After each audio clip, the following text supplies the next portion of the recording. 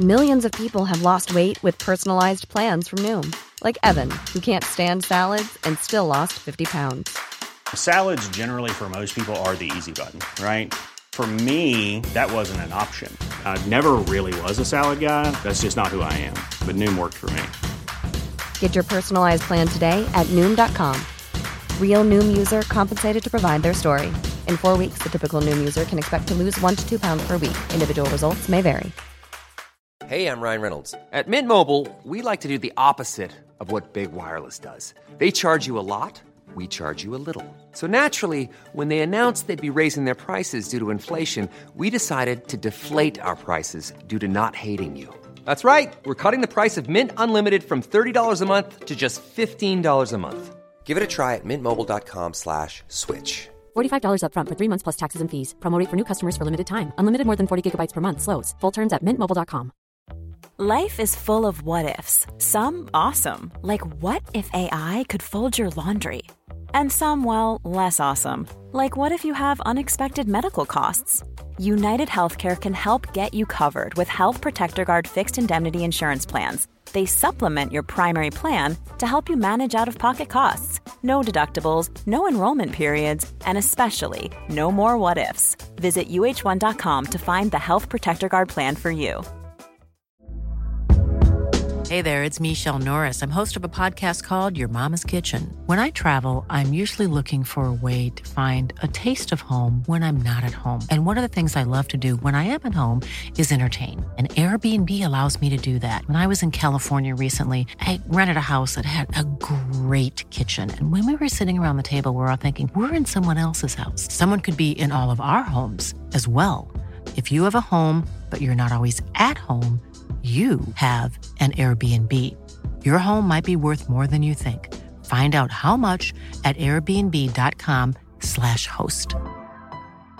Hi, I'm Daniel, founder of Pretty Litter. Did you know cats tend to hide symptoms of sickness and pain? I learned this the hard way after losing my cat, Gingy. So I created Pretty Litter, a health monitoring litter that helps detect early signs of illness by changing colors, saving you money and potentially your cat's life. Pretty Litter is veterinarian developed, and it's the easiest way to keep tabs on your fur baby's health right at home. Go to prettylitter.com and use code ACAST for 20% off your first order and a free cat toy. Terms and conditions apply. See site for details. Quality sleep is essential. That's why the Sleep Number Smart Bed is designed for your ever-evolving sleep needs. Need a bed that's firmer or softer on either side? Helps you sleep at a comfortable temperature? Sleep Number Smart Beds let you individualize your comfort, so you sleep better together. J.D. Power ranks Sleep Number number 1 in customer satisfaction with mattresses purchased in-store. And now, save 50% on the Sleep Number Limited Edition Smart Bed for a limited time. For J.D. Power 2023 award information, visit jdpower.com/awards. Only at a Sleep Number store or sleepnumber.com.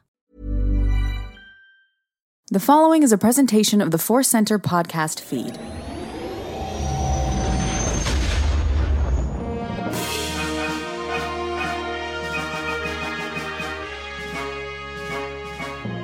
From the center of the galaxy, this is ForceCenter, a show about Star Wars, pop culture, and the ultimate adventure, life itself. This particular episode is Cues of the Everything. We take Star Wars questions and anything else you got. I'm Joseph Scrimshaw. I'm Ken Napzok.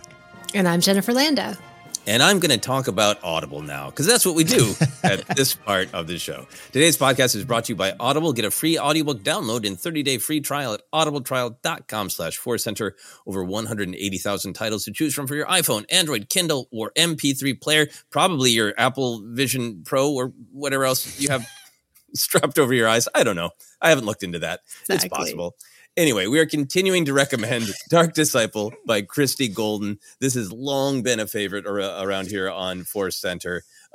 Just a great and very different Star Wars story, focusing on Asajj Ventress and Quinlan Vos. There's a renewed excitement about this novel, about this story, because of Asajj Ventress's upcoming appearance in season 3 of Bad Batch. So if you're going to check it out anyway, it helps us tremendously to do it through this link. You can download your free audiobook today by going to audibletrial.com/ForceCenter.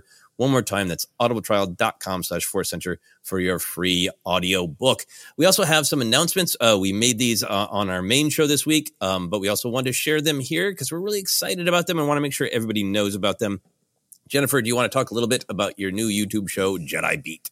Yes, so I am producing a Jedi Beat. I'm bringing them back from the vault. I've remastered it in the sense that I've actually re-recorded most of my audio, and I'm putting visuals to it. And we're going to put it on YouTube. They're kind of like Star Wars mini documentary style things about behind the scenes things like the Mos Eisley Cantina, and that is coming when? February 19th, Monday. Yes. Monday, February 19th, and continuing every Monday for a total of 5 weeks. What I also love about the Jedi Beat show is that it is such a selection of things that you gravitate toward in Star Wars and that you love, Jennifer. So I think not only is it great journalism, but it is the beating heart of Jennifer Landa as well. Come into my mind.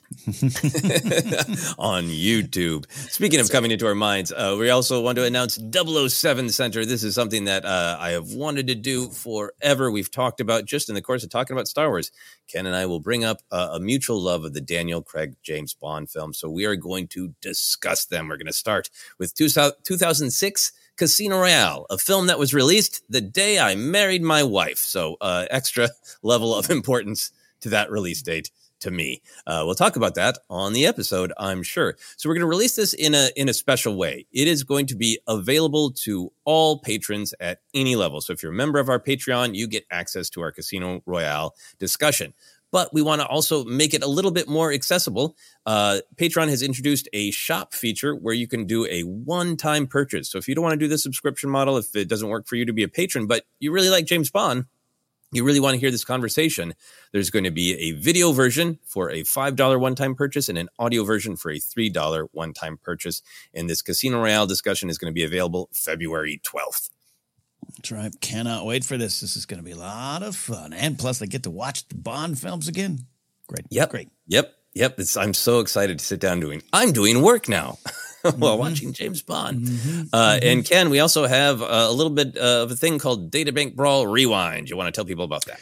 That's right. Our Databank Brawl series remains one of our more discussed series. It started in 2016. It was the brainchild of Joseph there saying, hey, this is something I'd love to do. Because back in the day, ForceCenter began with the main show, and then we all kind of did some of our own things. Jedi Beat was one of those things. I had Spotlight Star Wars, a ramble on a Saturday morning, and Joseph brought in Databank Brawl. It was such a lot of fun to do, and we still have old school ForceCenter fans who talk about it. We did wrap up the series early 2020, and we want to represent it. We have a lot of new listeners from that time on, and the easiest way for us to do that, instead of just going, hey, scroll back about, I think it's 114 pages on Acast to go to the beginning of the series. And maybe you could just do a search bar on Apple, but I don't know, sometimes it doesn't work. We're going to make it easy. It is on our feed. We dropped the first episode on Sunday, this past Sunday. Every Sunday, we're just going to drop the episodes in order, working our way up. There's like 170 episodes or something like that. So take the journey again. Laugh at the old jokes that made sense then, but maybe don't make sense now. Not in terms of problematic way, but just like, that they ended up doing a Boba Fett show, like that kind of stuff. And learn about Chopper with a cape. All those things. Laugh with us. It is on our feed every Sunday. People have been responding really positively, and it is great. I love it. So those are all of our announcements. So we're going to get into the actual thing we do on the show, the questions, and hopefully the answering. This first question comes to us from a patron on Patreon, David. David says, here's a Star Wars question. Did Ahsoka choose Sabine as an apprentice because she was scared if her Padawan went wrong, she would have to fight and stop her, and she sought someone weaker in their connection to the Force? Also, it rhymes in inverse with her master being the strongest Force user ever. Balance in the Force. So we definitely want to take this question, David, about how did Ahsoka relate to Sabine's strength? But I think it's also an opportunity for us to talk about a part of the story that we don't know yet, of why Ahsoka might have chosen or accepted Sabine as her apprentice. So, Ken, where would you like to start? Are you gravitating to discussing the strength level question, or do you want to go into the bigger picture? Yeah, I mean, Dave, number one, thanks for the question. Thanks for Star Wars question. This has been a thought starter for me. I spent a lot of time over breakfast this morning of our recording session trying to actually figure out what I think about this. And look, I'll just say this, and I don't mean this to be snarky towards the question, but if this were the answer, if Ahsoka was like, I'm picking that one because she's weaker than me, that's a bad boss and mentor and friend. I think we've all worked with those people. I got some people in my life who they love you as long as they know that they can keep you a level or two below them, right? Like, and they'll build you up just so far. And even when they build you up, they'll build you up to be like, hey, that thing you did was good, but it wasn't good enough, and I know how to make it better. I've been dealing with some folks like that over the course of my career here in LA. Who hasn't? And it could be any career. So I wouldn't want that to be the answer for Ahsoka, just from that point of view. So I'll start there, and I have some other thoughts, but I want to kick it over to Jen and you there. Yeah, well, I want to get Jen's thoughts, but I want to interject quickly. Often happens, a Star Wars question will lead me to think about my time working at Kinko's in the IDS Center in Minneapolis, where there was some higher end equipment. There was a DocuTech, this thing that had it was harder to run, and it took time to learn how to make copies on it. And when I first came, everybody was kind of being the way you were describing Ahsoka, of like, I don't actually want to pass on what I've learned. I don't want anybody else to know how to run this machine, because then they will become too powerful. And it was a little bit of like a hold each other down. Yeah. My manager was very intense, and we've discovered that he was a Star Wars fan. And I made the joke that if you could run the DocuTech, you had become a Jedi. You had completed your Jedi trials. And he got this light in his eye. He's like, everyone in this store is going to become a Jedi. No more of this holding back the knowledge. I want everyone to know how to run the DocuTech. And it's just, it is really interesting to think about that idea of why would someone have the motivation to hold someone else they're teaching down? Jennifer, what are your thoughts on the strength level? Yeah, I don't understand it, because it comes from a place of insecurity almost, which is not consistent with the character. I had wondered this question often, obviously on the show a lot. I've been like, who chose who? Was it Ahsoka or was it Sabine, right? Presented this way, I'm like, oh, I don't think it was Ahsoka that chose Sabine. I think it was maybe Sabine wanting to connect with Ezra, and and she approached Ahsoka. That makes more sense to me now. Something I had not thought of before this question. But yeah, just it just doesn't make sense to me that she would want to choose someone weaker. It comes from such a negative, like I said, it's insecure. Yeah, exactly. Yeah. So I really agree with that. And I think to me, what's interesting about the question in the seed of it is, Ahsoka she isn't insecure. She isn't unsure of her power, but she is so consumed by the worst case scenario. But then that's fear. It is. She's ruled by her fear. That doesn't make any sense for me with the character that we know. Here's what I'm saying is, I think she is giving into her fear too much. And I think that is her arc in the Mandalorian era of she isn't realizing that she's giving into fear. She thinks she is being cautious and judicious. And I think, to answer directly David's question, I don't think she's like, I'll only train somebody who I can put down if they're a problem. But I think she was hyper focused on the possibility of anyone with the Force being a problem. In that final episode of Ahsoka, Huyang tells Ezra that Ahsoka was concerned what Sabine would do if she unlocked her full potential. That there was the tragedy on Mandalore, and Ahsoka partially cut off their training because she was afraid that Sabine wanted this extra level of power, because what was in her heart was not justice, but vengeance, was the way I took that. So I think for me, there's this perspective of, yes, Ahsoka was preoccupied with the what if somebody goes wrong, but she was not thinking about power levels. In fact, it's almost the opposite from based on what Huyang told Ezra of, I'm afraid that if I unlocked her power, which might be significant, she would do dangerous things with it. And I think it dovetails to me with what she tells Anakin in her vision when they're having the conversation in the Clone Wars battlefield, when she's kind of intimating that what she's upset about is he fell to the dark side, and he's got that great line of like, "Is that what this is about?" And like, I'm more than that. And she says, "Yeah," I'm paraphrasing, but she's like, "Yeah, you're more powerful and more dangerous than anyone thought." Mm-hmm. And I think that she's seen everyone who touches the Force through that filter of, I didn't realize how dangerous my master could be because of his choices. I'm afraid that Grogu will be dangerous based on his attachment. I'm afraid Sabine will be dangerous based on her loss. So I don't think she was worried about power level, but I think she was giving into the fear that anybody who touched the Force could become Vader.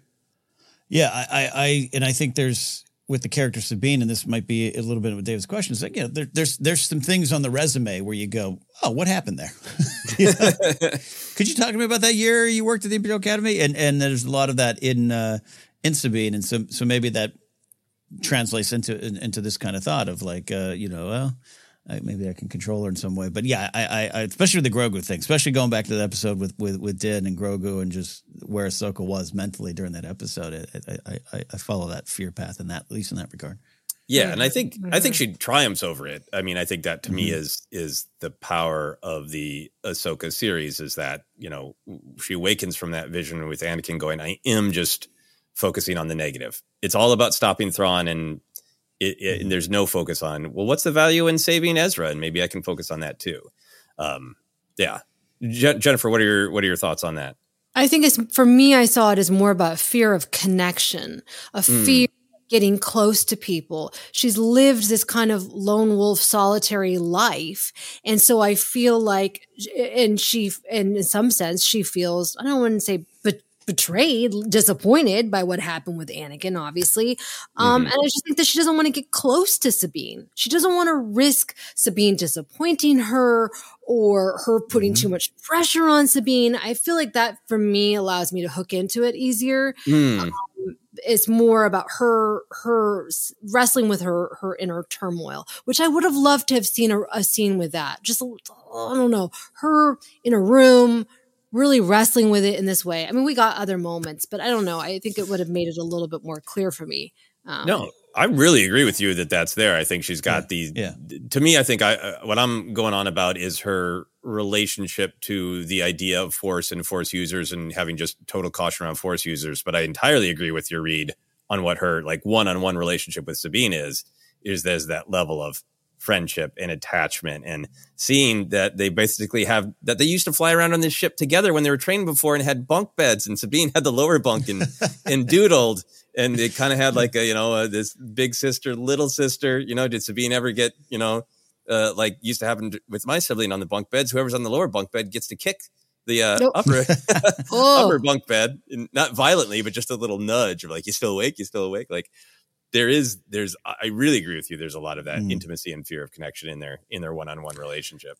Yeah, I'm with Joseph on agreeing with you, Jen, on that. I think it's there. It's absolutely there, and you even got some of those comments, and I think it was Filoni, going in of like that's part of Ahsoka's struggle is reconnecting, and we talked about it here about the real world connection of a post lockdown pandemic world that changed our habits.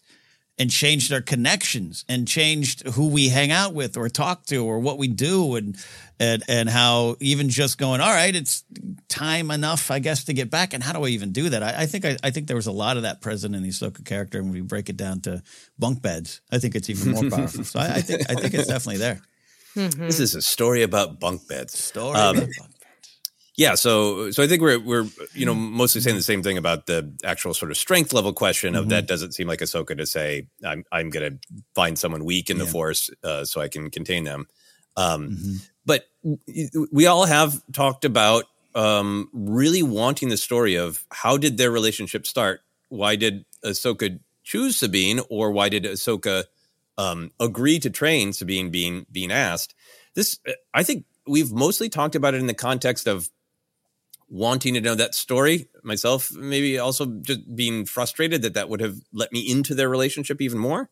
Right. But this question challenged me to go like, okay, put put the what wasn't there away. And this is a chance to have headcanon of if Sabine came to Ahsoka, or even if Ahsoka decided, yes, I want a Padawan and I'm shopping for one. Initially, why did Ahsoka say yes? Why did Ahsoka start down this road with, one would assume, some level of optimism or hope for possibility in Sabine? Why would, because she could have just said, I don't train people. That's not the path I'm on. Find somebody else. Why did Ahsoka say yes to Sabine or seek out Sabine, Ken? I want to hear your headcanon, Jen, here in a minute about Sabine asking Ahsoka. I'm really fascinated with that. And Joseph, you saying, hey, Ezra's out there and she want to connect with that. And Jen, you were saying that too. I like that idea. I think there's something to me about my headcanon has a little bit to do with Ahsoka knowing the importance and place of Jedi in the world, but knowing how it all ended, being very present for what went wrong. And we always talk about Ahsoka representing, hey, what does it mean to be a Jedi? And that Ahsoka gets to ask that question of herself and now of a student, and seeing things in, and Ezra's off the board. Maybe she would have picked up the mantle, that Kanan left behind with Ezra. And he's a prospect. He's a top prospect. He's a rated rookie, as they said in the old baseball card days. But then here comes Sabine, who's out of left field. Not the way, as Huyang would tell her, that this ain't what we would do. and that kind of making sense to Ahsoka. And maybe that's why I want to hear what you think, Jed, of maybe Sabine's like, hey, I got a thought. And Ahsoka's like, wait, I got a thought. And they come together on this kind of decision. I like that. Because what I wrestle with is how it was presented in the show and kind of the performances that we got. So it makes sense to me that Sabine would approach Ahsoka. That makes sense to me. But then the performance that we got, we don't ever see that yearning, that kind of hunger from Sabine that I would like to have seen if she did initiate that, right? She's driven, even if it's, obviously to connect with Ezra. We're going to see that drive in her performance. And I don't feel like we got that, which made me then think Ahsoka approached Sabine and was like, hey, kid, you got some raw talent. Let's use it. And I think the reason why she would choose Sabine is because Sabine has no knowledge really of how the Jedi work and what they're supposed to do. She's not going to come from if you're a jazz musician, you may not want to have a classical musician to train because they're going to be very rigid in their ways. You're going to pick somebody who's musical, right? Somebody who has a good ear, who's going to be more open to your teachings of jazz music, force jazz, as we should call it. That to me makes sense based on the performance that we got in the show. I like a lot of stuff about this, and if I'm following you correctly, the idea that the Jedi are jazz and the Mandalorians are classical music, or is it the other way around? Nope.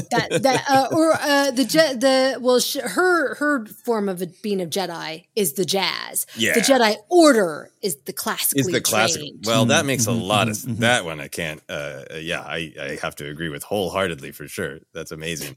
I think that's a really great point about parsing what happened the first time around based on what we felt emotionally seeing them try again. And I think because they tried again, I feel like I felt a little bit of the yearning. Like I said, when Sabine is watching that video of Ezra, that isn't just about missing Ezra. It's about him telling her what it means to be a Jedi. And I know you can complete my path. And I sense a little bit of yearning toward that. But then the narrative is also, Sabine has this yearning, but she also has this fear or wounding from having been rejected the first time. So we get those scenes where Huyang has to really convince her of what you're asking is, does Ahsoka want you back? But what you should be asking is, do you want this? Because you gave up as much as Ahsoka fired you, is what Huyang kind of puts it. But to your point, Jen, that means that Sabine in that moment kind of had, in those first episodes, had to present both the yearning to be it and also sort of like the disappointment of having failed the first time. Exactly. So there's a lot. It's a lot to play. It's a lot to play. Short, minimal scenes. Which continues to just get me excited for the day that we get to see the the actual scene. But I feel like I tend to feel like Sabine or Hera came in and said, you want this. You want to follow Ezra's path. You felt that connection to the Darksaber. You feel something. Ahsoka's alone. She's directionless too. Go be go have bunk beds. You need one another. You know, one of you is a student, one of you is a master, and you need each other. That makes some sense to me.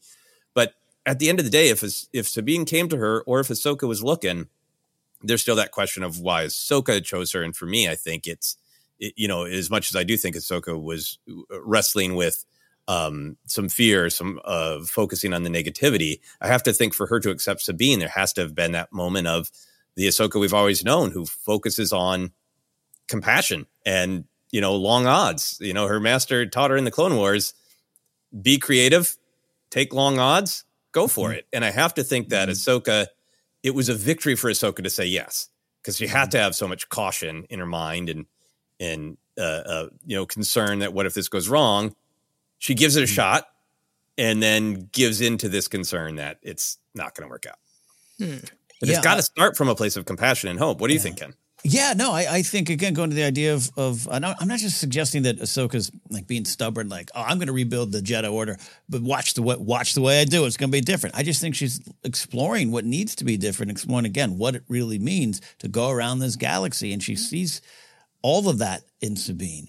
And, if you're just looking for the back of the baseball card stats, she's had a Darksaber and learned some of the stuff. Like, she already exhibited some things there just in terms of skills, and we can work on that.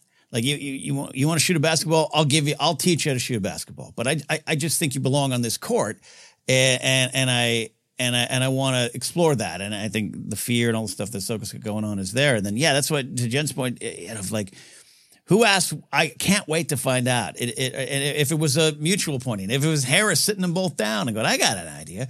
It also is about the connection. And I think Ahsoka seeing that was probably important for both of them, and Sabine wanting that, whether or not she was, I think Ezra has a lot to do with that, and the search for Ezra and getting Ezra home and all those kind of big goals.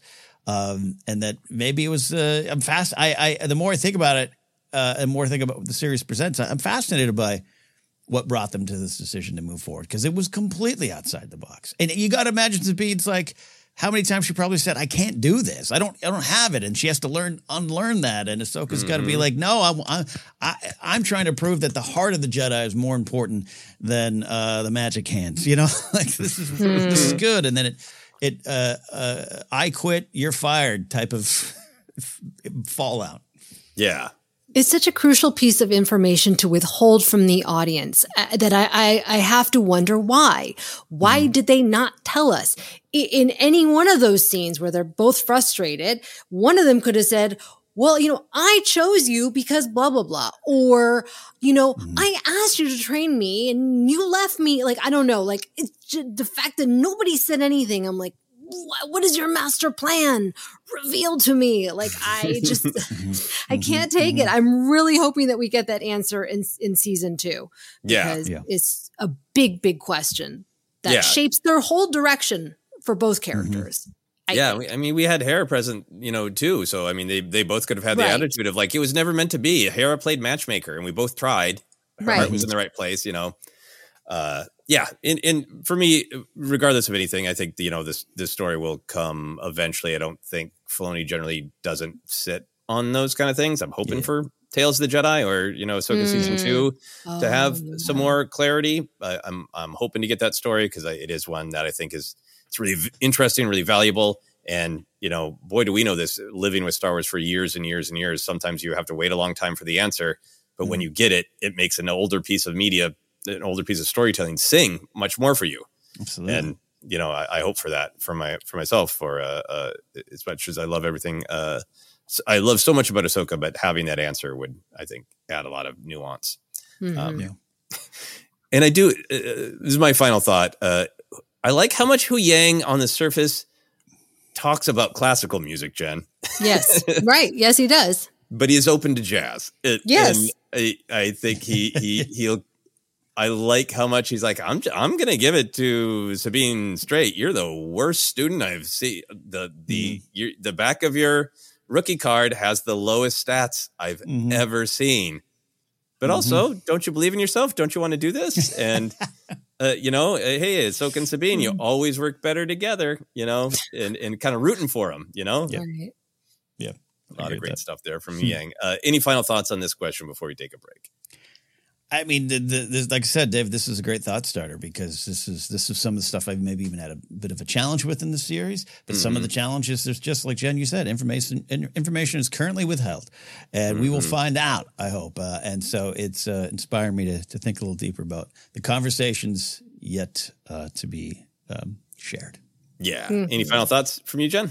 I'm just glad that David, that you're thinking about this question as well, because I sometimes feel like I'm the only one. Why? Who trained who? Oh, no, lady shouting. You are not alone, Jen. You are not alone. I have often wondered this as well. And I think what I really like about this question, what I really appreciate is it made me really think about, no matter who started it, what had to be in Ahsoka's heart, that this had to be a moment of hope and compassion for her. And I'm excited to be able to see that someday. And with that, we are going to take a quick break, and we will be back with another question back in a moment.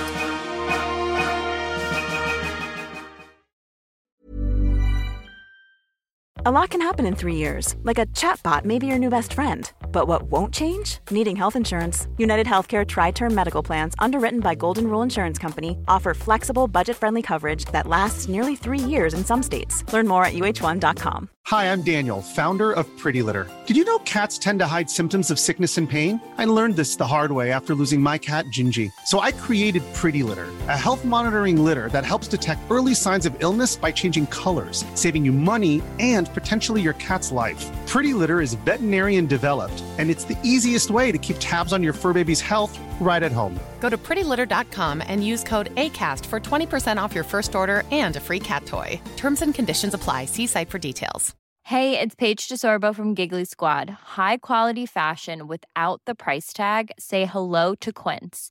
I'm snagging high-end essentials like cozy cashmere sweaters, sleek leather jackets, fine jewelry, and so much more. With Quince being 50 to 80% less than similar brands. And they partner with factories that prioritize safe, ethical, and responsible manufacturing. I love that. Luxury quality within reach. Go to quince.com/style to get free shipping and 365-day returns on your next order. Quince.com/style. Quality sleep is essential. That's why the Sleep Number Smart Bed is designed for your ever-evolving sleep needs. Need a bed that's firmer or softer on either side? Helps you sleep at a comfortable temperature? Sleep Number Smart Beds let you individualize your comfort, so you sleep better together. J.D. Power ranks Sleep Number number 1 in customer satisfaction with mattresses purchased in-store. And now, save 50% on the Sleep Number Limited Edition Smart Bed for a limited time. For J.D. Power 2023 award information, visit jdpower.com/awards. Only at a Sleep Number store or sleepnumber.com. Hey there, it's Michelle Norris. I'm host of a podcast called Your Mama's Kitchen. When I travel, I'm usually looking for a way to find a taste of home when I'm not at home. And one of the things I love to do when I am at home is entertain. And Airbnb allows me to do that. When I was in California recently, I rented a house that had a great kitchen. And when we were sitting around the table, we were all thinking, we're in someone else's house. Someone could be in all of our homes as well. If you have a home, but you're not always at home, you have an Airbnb. Your home might be worth more than you think. Find out how much at airbnb.com/host. I'm Sandra, and I'm just the professional your small business was looking for. But you didn't hire me because you didn't use LinkedIn Jobs. LinkedIn has professionals you can't find anywhere else, including those who aren't actively looking for a new job, but might be open to the perfect role, like me. In a given month, over 70% of LinkedIn users don't visit other leading job sites. So if you're not looking on LinkedIn, you'll miss out on great candidates like Sandra. Start hiring professionals like a professional. Post your free job on linkedin.com/people today.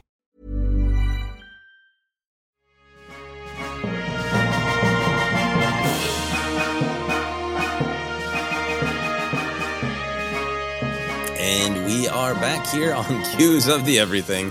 We had a great question about Ahsoka and Sabine, and we're going to move on to the next logical thing from Ahsoka and Sabine to our first records. This comes to us from Anthony King. We encourage patrons, when they put in the questions, to share a little bit of their own story. So sometimes the questions are questions and also a little bit of sharing. So this one is a little bit of sharing. So sit back and enjoy. Here's what Anthony says. Hello there, ForceCenter. I have really been enjoying the music discussions as of late on the podcast. I was curious if you wouldn't mind taking the listeners on a journey back to the beginning. What was the first album that you purchased with your own money? Also, what type of music format was it on? Vinyl, CD, cassette, maybe even 8-track? In addition, how was the process of buying that record? Did you ask your parents for permission first, or perhaps you may have had to hide it from them? I would love to hear these stories. For me, the first album I bought was Green Day's American Idiot in 2004. At that point, I was only exposed to music that my mom listened to, which mainly consisted of Boyz II Men, Stevie Wonder, and Brian McKnight. I know the words to all of their songs against my will. The only time that I listened to other musical artists outside of what my mom had in the car was when I played video games, particularly Madden 05. The song American Idiot was one of the featured songs on the game's soundtrack, and at the time, I liked the punk rock attitude in the music. Upon a trip to Best Buy that year, I noticed the album cover in the store's CD section. After about an hour of pondering and trying to muster up the courage, I asked my mom if I could buy that CD. I was so nervous that she would say no, since it was so different stylistically than the R&B that typically permeated our household speakers. But much to my surprise, she said yes. That was one of the first times that I felt I could express my own individualism, which was an awesome and exhilarating feeling. Thereafter, I spent about a year listening to that record nonstop. However, the album does represent the changing of musical taste for myself. Upon discovering heavy metal greats like Black Sabbath, the Scorpions, and Judas Priest, I realized I didn't like Green Day anymore. At one point, I even took the CD and threw it against my bedroom wall from across the room, splitting the disc in half. Take that, Green Day. I am not quite sure why I did that. I must have been trying to be a cool rocker or something. Anyways, although I still do not like Green Day, I'm still thankful to that band and their music for being a part of that treasured milestone in my life. Enough about me, though. I look forward to hearing your stories. May the force be with you. Well, Anthony, none of our stories are going to be as good as that. Green Day saved me, and then I smashed their CD against the wall. No. Yeah, Wow. Pretty amazing. But Jennifer, do you want to kick us off with your musical journey of what you bought, and was it an obstacle? Did you get support? Yeah, I was trying to remember what that was, and I remember going to Sam Goody, and I had my money, and I bought New Edition's Heartbreak album, and it had this song called Crucial on it that I loved as a kid. And the reason why I loved it was in that movie License to Drive with Corey Haim and Corey Feldman. And I was obsessed with that movie. And so somehow I figured out, I think I actually looked at the end credits of the movie and was like, that song, I want it. And back in the day, the only way you could get it, unless it was like a single, right? But that was pretty rare with cassette tapes. I had to go buy the album, and I loved it. And that was the start of me going to Sam Goody. That's the difference in our generation. You're going to Best Buy buying CDs. I'm going to Sam Goody buying cassette tapes. Were you at an age where you had like allowance, or you were working a job and it was just your choice, or did you have to get it past anyone? My mom didn't believe in allowances. I got nothing. I don't even know how I got that money. I didn't really. Who knows? Stole it from her purse. There you go. The 5-finger discount from Sam Goody. No. Yeah, before like making, I would record the music from the radio on my cassette tape. So I did that a lot to get songs that I liked because my parents would give me money. Although I did get Debbie Gibson's Electric Youth the following year. That was another one. And do you remember what physically happened to that cassette? Do you still have it? I had it. Oh God. I went through this thing about a year ago where I went to my mom's house. She had all my old cassettes, everything, all my old vinyls, my Green Day vinyl. And for whatever reason, I purged it all. I gave it all away. And now I'm like, why did I do that? Oh, I'm so mad. Yeah. I gave away like my old Fleetwood Mac, my old Janis Joplin vinyls. What was I thinking? You guys, it's terrible. If you can, rent a storage space. Don't do what I did.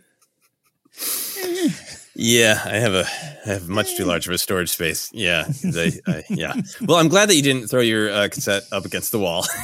No, I'm a hoarder. Yeah, you're not alone. Ken, what is your journey? First of all, this is just everything about this is fantastic. And Anthony, I hope when you threw that CD against the wall that you had the time of your life doing it. This has just been a journey. Also, I was looking at the notes and I looked up, Jen, at what point did you turn into a Jedi with your robe going to Ilum? I look up. That's it. It's like Jed's got a different vibe going.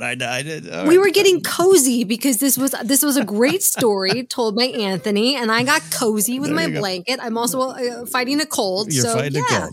I'm settling in by the fire. Yeah, love it. Yeah, I wish we had an actual fire pit that we could every time we have a really long question, it's like, all right, let's get out the marshmallows. Let's get the flames going. And Joseph, I apologize. There's a lot. First of all, am I the world's biggest Boyz II Men and Brian McKnight fan? No. I love Stevie Wonder. So Anthony, lay off Stevie Wonder. All right, you got the Scorpions listed. All right, come on. I'll take Wonder over the Scorpions if we want to debate music. Sabbath and Priest are great. I thought I had this answer, and I think it's still the correct answer. But you know how time works, and you forget. I think my first self-purchase was Sgt. Pepper's on CD back when. Remember those cases, the big, like the giant, like cardboard boxes of CDs that you had to get. Yes. The reason is I was a little bit of a late bloomer music fan, shocking, but my parents didn't encourage me to even though my dad was his Navy ship's tape trader. He'd go to the shore, get the albums, record them, bootleg them on reel to reel, and then sell the reels or tapes to the ship. He was like the peddler of rock music from the late 60s on his Navy ship. And I was in my now late grandfather and grandmother's house, and I found all the reels one day. And it was pretty my dad has pretty memorable, perfect penmanship too. And I was like, Dad, these are, and he's like, oh my God, those are the ones from the ship. Hadn't seen those in like 40 years. Despite that, I was, the devil is in rock music. So I certainly was encouraged to get music, but it snuck through. So a lot of my early memories are actually like Roy Orbison's greatest hits, Harry Chapin's greatest hits, the Beatles' rarities, which included the German versions, and You Know My Name, Look at the Number, which kind of scared me initially as a Beatle. I didn't become a Beatles fan right away because I was like, what is Shaleep Deek? I don't know what's going on. But I didn't buy any of those. And so when it wasn't until high school. And then I was a kid who recorded things off the radio. So most of my music was just me pressing record when the local radio station said, hey, here's Mysterious Ways by U2. So it wasn't until like mid high school, like 92 range, I was buying stuff on my own. Sgt. Pepper, Magical Mystery Tour. But then I had them on CD. But then because of that 1981 Ford Fairmont, Joseph, that you had and I had to get cassettes. So then I immediately was like nuts to these CDs. I don't have a CD player in my car. So I remember about the White Album, big Beatles note, obviously, and more during that time. So it was all that I got. Those were my first purchases. But I do remember going to a record store that's no longer there on Grand Avenue in Arroyo Grande, California. It turns into Grover Beach for those who keep score at home and live in my hometown area. And there was a Jake's Take and Bake Pizza in a record store, and I came out with Sgt. Pepper. And what age? Yeah, what age are we talking about? It's like 15, 16. Yeah, 15, 16. And did you have to scrape up the money? No, by then I was working, but I was like you, Jen. I did have an allowance, but it was like 50 cents for far too long. So I couldn't afford comics. It's like I had to choose between one comic a month or 2 comics a month. And so, yeah, it wasn't until a little bit later when I was working as a dishwasher at a convalescent home that I had discretionary income. And now with your dad being the tape trader, and them having the best of Beatles, were they like this newfangled rock has Satan in it? Black Sabbath has Satan in it. But the Beatles, the Beatles actually do have backwards messages. None of them satanic. But the Beatles were okay with them? To be clear, up till about 64. And then it was like, they got really weird, which was coded. Yeah. Not very big fans coded. of Revolution number 9? No, not they ended up becoming very weird, and we just don't like that stuff from the later days. Now, my dad did. He told me later on that Long and Winding Road was his favorite Beatles song, and he used to sit in his bunk on the Navy ship listening to it crying. But they things changed, and my parents were part of the Jesus movement of the early 70s, which was this whole thing in which a lot of the hippies found God, or a lot of people from the 60s found God in the 70s, and kind of early celeb pastors like Chuck Smith, who, Jen, you're very much aware of, and I was dedicated as a baby by Chuck Smith. So they emerged from that Jesus movement, and that was get rid of anything secular. And so I grew up with that. Oh, yeah. So it was even Mickey Mouse disco records. My mom got rid of them. God. She was like, "This is Satan." Yeah. Did it say Goofy is dead backwards on those Mickey records? No, it was Goofy is dead. Mickey and Minnie on the cover with like the Saturday Night Fever poses. Yes. Oh, yes. God. Yeah, and she Which took is them so away. funny. It's so funny when you finally, as I did, watch the movie Saturday Night Fever and like, well, damn. Okay. That's it. Yeah, and there's inconsistencies because my mom is a giant Travolta fan. You know, I don't know if she followed his career much after Look Who's Talking, but you know, like Saturday Night Fever, Staying Alive. Like one of my first crushes is Finola Hughes because my mom just had Staying Alive on the TV on VHS the whole time, and you know, there's some popular music that was played. So but I grew up. Yeah, my first concert was Debbie Boone. You Light Up My Life. That's my first concert. Amy Grant was played in our house until she chased the devil and left the Christian music scene and went secular. So all that. And so, yeah, I did. I remember, I think I've even told the story, but it's like my friends were getting into the Beastie Boys, and I did come home and say I'd like, just like Anthony's saying, I'd like to get a Beastie Boys cassette because I would like to have a license to ill. And my mom was like, okay. And then she came back she pulled me downstairs. I remember, and we had these big purple chairs. She pulled me downstairs to explain, actually not explain, to accuse. She says, do you know, I'm reading an article here, that at these concerts, the kids seeing the Beastie Boys sniff glue. Are you aware of this? As if I was like hiding it from my mom. Oh my gosh. And I was like, I didn't, Josh just like, he likes the Beastie Boys. What's sniffing glue? Like, I don't know. What are you talking about? It's so funny that your actual interaction with your mom was the video for Fight Right to Party. Exactly. Ken's mom, you're just jealous. It's the Beastie Boys. It's so great. So, all that to say, that's why Sgt. Pepper came a little bit later in my life. There's so many great memories. As I've mentioned, my parents were extremely young when they had me, and I always knew that. But the older I get, the more I'm shocked by it, and the more I think about like how did that all affect my life? They were 18 when they got married, 19 when they had my brother, and 22 when they had me. And both came from complicated homes. They literally came from the other side of the tracks from one another financially, but also literally physically from the other side of the tracks from one another. But my dad was a drummer. He started when he was like 14 or 15 and had a little jazz band, but then he got into playing in the clubs up north in the Brainerd area, in Minnesota, playing Beatles. My mom grew up with the Beatles, and the Beatles were amazing. I remember when we went to Target to get this newfangled compact disc of Sgt. Pepper's Lonely Hearts Club Band, and my mom explained to me that I believe it came out on the 20th anniversary of the album. And my mom explained it to me, and the first lyric is, it was 20 years ago today. And me just thinking, 20 years. What an impossible length of time. Right. So they were young and supportive of music, which did shift over time as more of the sort of the 80s panic, the Tipper glorification of parenting My mom gave us when we were pretty young these buttons that said question authority because she saw herself as the underdog. And then when we got to be teens and she realized, oh, parents are the authority, she made us give them back. Turn in your badges. McGarnacle. Wait. I didn't realize that meant me. So no. No. So there was this arc to it where eventually I got to a place where like I did have to hide my Guns N' Roses album. I did buy a cassette single, a single of Metallica's One, and I had to physically hide the single of One. And Beastie Boys would not have been wanted in the home. But my first album would have been when I was really young, and it was a dual purchase with my brother.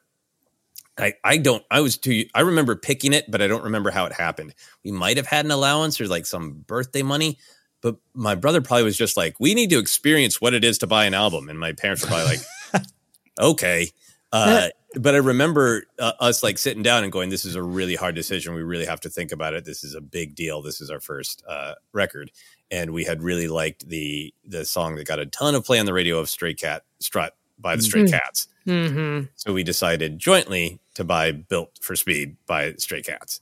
And I remember listening to it and liking it, but the kind of classic thing of like, I like their single the best. I was in like second grade and was like, not sure about the deep cuts, Stray Cats. Like the album cuts, yeah. I like Stray Cat Strut. So I don't know how much we even listened to it, but I still have it. I listened to it. I listened to that actual physical vinyl album a week ago while doing dishes. And, I don't think my parents must have listened to it closely at all. Cause it's like the whole thing is like rockabilly 80s sex and violence, They're talking about fishnet stockings and there's a rumble in Brighton tonight and there's not a goddamn thing that the cops can do. There's a rumble in Brighton tonight. And I was like in second grade going, hey, I want to have a rumble in Brighton tonight. No concern about that. No concern about that at all. Fast forward a couple of years later, and it was hide your Guns N' Roses. This just becomes a parody and satanic panic conversation again and again. But it's like, the amount of times where you're just like, but that classic old tune you like, Mom, it wasn't about what she was once leading. She leads exercise classes for seniors, which is great, and I love that she does it. So she plays music, and she was one time telling me, she's like, oh, I love that song by Leonard Cohen, Hallelujah. It's so great. And I play it for the class. I'm like, it's about screwing. Like, what are you doing? Like, it's about a lot of things, but it's like, what are you doing? Like, it's so funny. Yeah. Our next purchase was the 45 of Yoda by Al Yankovic. So that was also very instrumental in I don't know. Yeah. Music growth career. I don't know what would have been the problem with Weird Al. Might have been that to mock is a sin. Maybe that would have been fun. Is fun a problem? Any other big picture thoughts on Anthony's story? I'm really just affected by this whole story of Anthony's is so amazing because to me, it is so much about like how time defines us of like, I'm reading it and, your first album in 2004 to me it makes me feel the age difference. And then, Boys to Men came out when I was a bit younger. So there's so much about this that's so timely, but then also so much about this that is the timelessness of music. Yeah. Of Anthony saying all these things about his journey that makes me feel, my age because he discovered it in a video game, all this. But then what made Anthony throw the Green Day disc against the wall? Black Sabbath, which was old music to Anthony at that point, which became new in his life and changed him and changed his perspective. So like, I'm fascinated by how our relationship to music is both incredibly timely and incredibly timeless. Ken, you have any emotional reaction to that? I love her. We need part 2, Anthony. We need a documentary on what he threw against the wall because that's pretty punk. I wouldn't say it's heavy. I'd say it's pretty punk. It's also metal, but it's pretty punk. Yeah, no, I mean, the week they record this, I don't watch. I've never been a Grammy watcher or an award show watcher other than I'll tune into the Oscars and Golden Globes. Back in the day used to be fun because everyone was drunk, but it's weird for music. Music is just so something that I don't think you can rank and put in a competition. I even take a joke at the Scorpions. If you love the Scorpions, I ain't going to stop you. So I just love that every generation gets to rediscover. That's the thing of the Beatles. Yes, they're the Beatles. They're up there with Air and Food. And yes, of course, you're like, but there's a 12-year-old right now going, what is this?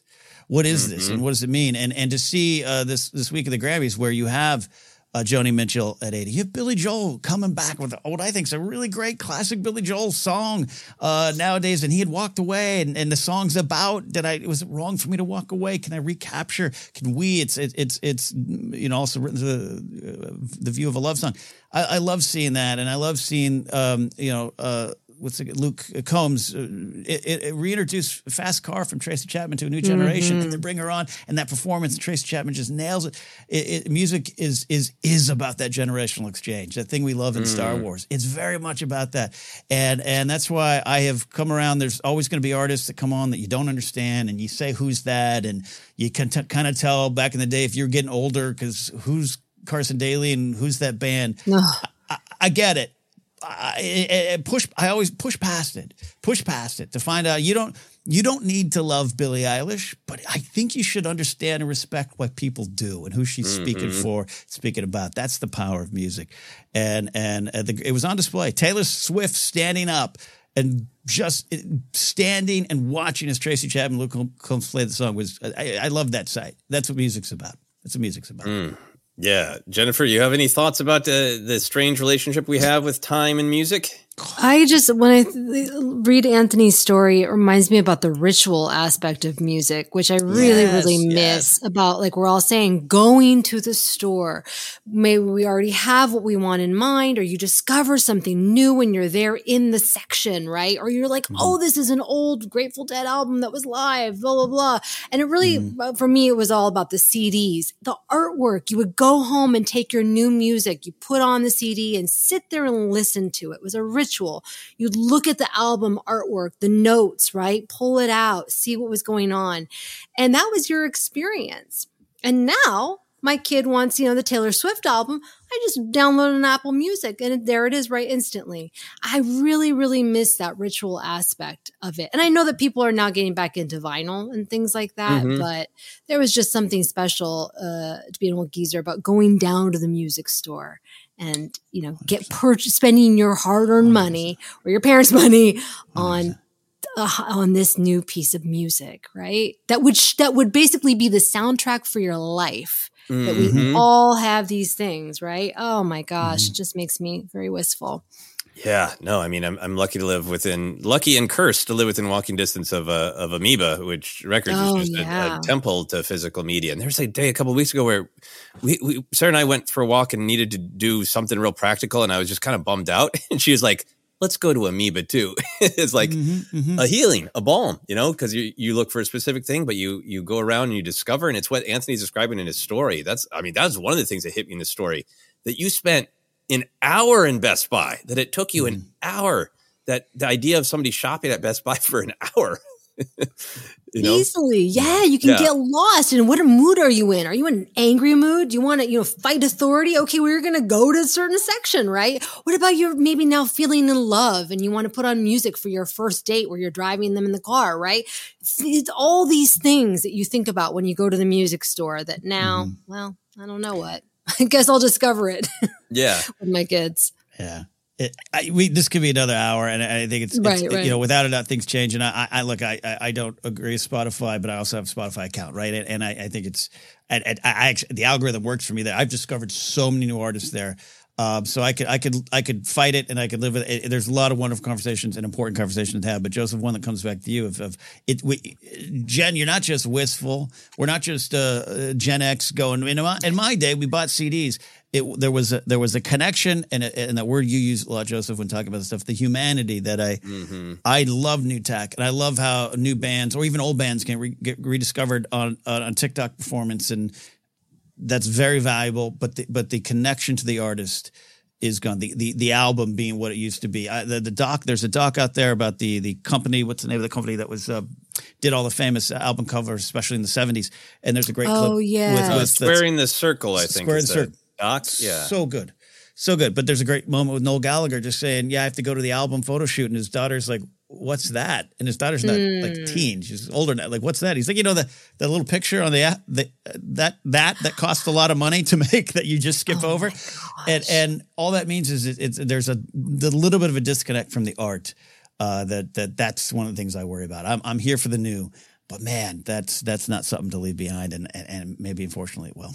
Yeah, no, I mean, and finding a balance between the old and the new is a powerful thing in music. There are new artists I like who've affected me, who've helped me understand, what younger generations are going through. Like, why does Billie Eilish speak to people? That's fascinating for me, because the question, especially like in the late 80s, when everything seemed to be getting more extreme with music, of heavy metal was getting as loud and fast and violent as possible, and hip hop was getting as like, let's get it as stripped down to words and rhythm as possible. Everything was kind of like going to extremes. And there's I remember talking about friends of like, how is, if you track rock with how loud, how fast, how angry, where could we possibly go next? Billie Eilish whispering, it's an easy joke to make, but it's also like, what does that mean? Why did that happen? How does it speak to people? There's so much to discover in being open to new music. And then it's just my final thought is it's I love what Anthony's talking about. He went through this journey of music of his era of Green Day that was then pushed out of the way by music from the past, because he found something new in it, and the fact of the value in that we can revisit music again and again. I listen to that Stray Cats vinyl now that I've had since I was in second grade, and I listen to Rumble in Brighton and go like, oh, that makes me think of the movie Quadrophenia, which makes me think of the punks in Book of Boba Fett, and like it's all these rhythms, all these connections that are sitting there on that thing that I've had since I was in second grade is pretty powerful. Final thing I'll say is, I've talked a lot about Frank Sinatra and finding that music, and well past its prime, and it meaning a lot to me. Is one of my favorite Frank Sinatra songs, "Dancing in the Dark," has a lyric, "What though love is old? What though song is old? Through them we can be young." Which is just a powerful sentiment about the power of music. You never know when and how it's going to find you. Yeah, indeed. Great story. Great question. Thank you very much, Anthony. That's our Questions of Everything episode for this week. Ken, where can people find us? Hey, you can find us on Twitter and Threads at ForceCenter Pod. Our Facebook page is ForceCenter Podcast. We're on Instagram, YouTube as well. Subscribe over there if you haven't already and would like to. Helps out the show, helps us. Podcast available in a lot of spots. Just search, you'll find us. When you're listening to music, also just search for the podcast while you're there. Merch available at tpublic.com/user/ForceCenter. You can support us directly at patreon.com/ForceCenter. Again, 007 Center coming exclusive to Patreon supporters or available for purchase on Patreon. So check it out over there. You can follow me at Ken Napzok or go to my website, kennapzok.com. If you like music, I say it, Jen, in my intro every week. I like making playlists that are made up of the songs that make up the soundtrack of our lives. I say it in a smoother way than that. But my show, Pop Rockin' Radio on Mixcloud, mixcloud.com/Pop Rockin' Radio, no G on Rockin'. I have a live radio show every week that go through music because it's something that we're all passionate about there. So, Jen, where can they find you and your albums? Yeah, I wish. You can connect with me because that's the wonderful thing about social media. On YouTube, Instagram at Jennifer Landa, or TikTok at Jennifer Landa 1138. Love it, Joseph. Great use of the Sinatra lyric. Take us home. Where can I find you? Thank you very much, Ken. You can find me on all the social media at Joseph Scrimshaw. If you want to check out my weekly newsletter blog that is called Finish Your Monsters, just Google Joseph Scrimshaw, Finish Your Monsters, and hopefully it will pop right up. But for now, that is it. We have answered the questions of everything.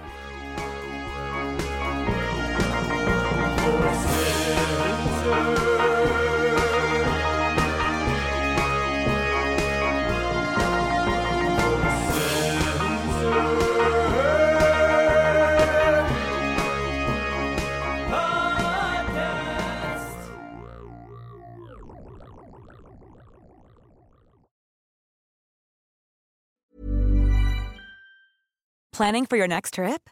Elevate your travel style with Quince. Quince has all the jet-setting essentials you'll want for your next getaway, like European linen, premium luggage options, buttery soft Italian leather bags, and so much more. And is all priced at 50 to 80% less than similar brands.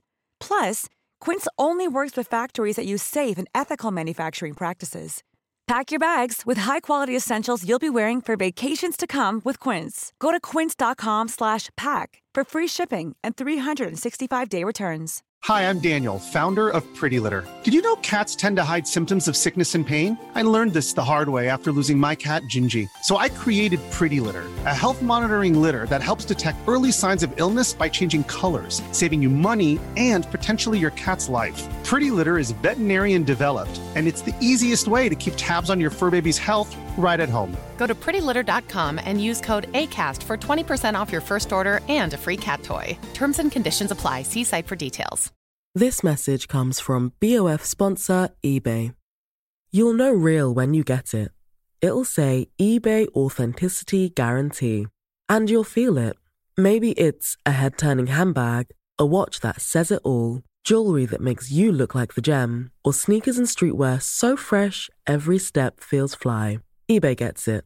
So look for the blue check mark next to that thing you love. And be confident that every inch, stitch, sole, and logo is checked by experts. With eBay Authenticity Guarantee, you can trust that feeling of real is always in reach. Ensure your next purchase is the real deal. Visit eBay.com for terms. When you make decisions for your company, you look for the no-brainers. And if you have a lot of mailing to do, Stamps.com is the ultimate no-brainer. It streamlines your processes to make your business more efficient, which makes you less busy. Mail checks, invoices, legal documents, and everything you need to keep your business running with Stamps.com. Seamlessly connect with every major marketplace and shopping cart. Schedule package pickups and see your cheapest and fastest shipping options from different carriers, with rates up to 89% off USPS and UPS rates. And with the Stamps.com mobile app, you can take care of mailing and shipping wherever you are. Make the same no-brainer decision as over 1 million other businesses with Stamps.com. Sign up with code PROGRAM for a 4-week trial, plus free postage and a free digital scale. No long-term commitments or contracts. That's Stamps.com. Code PROGRAM.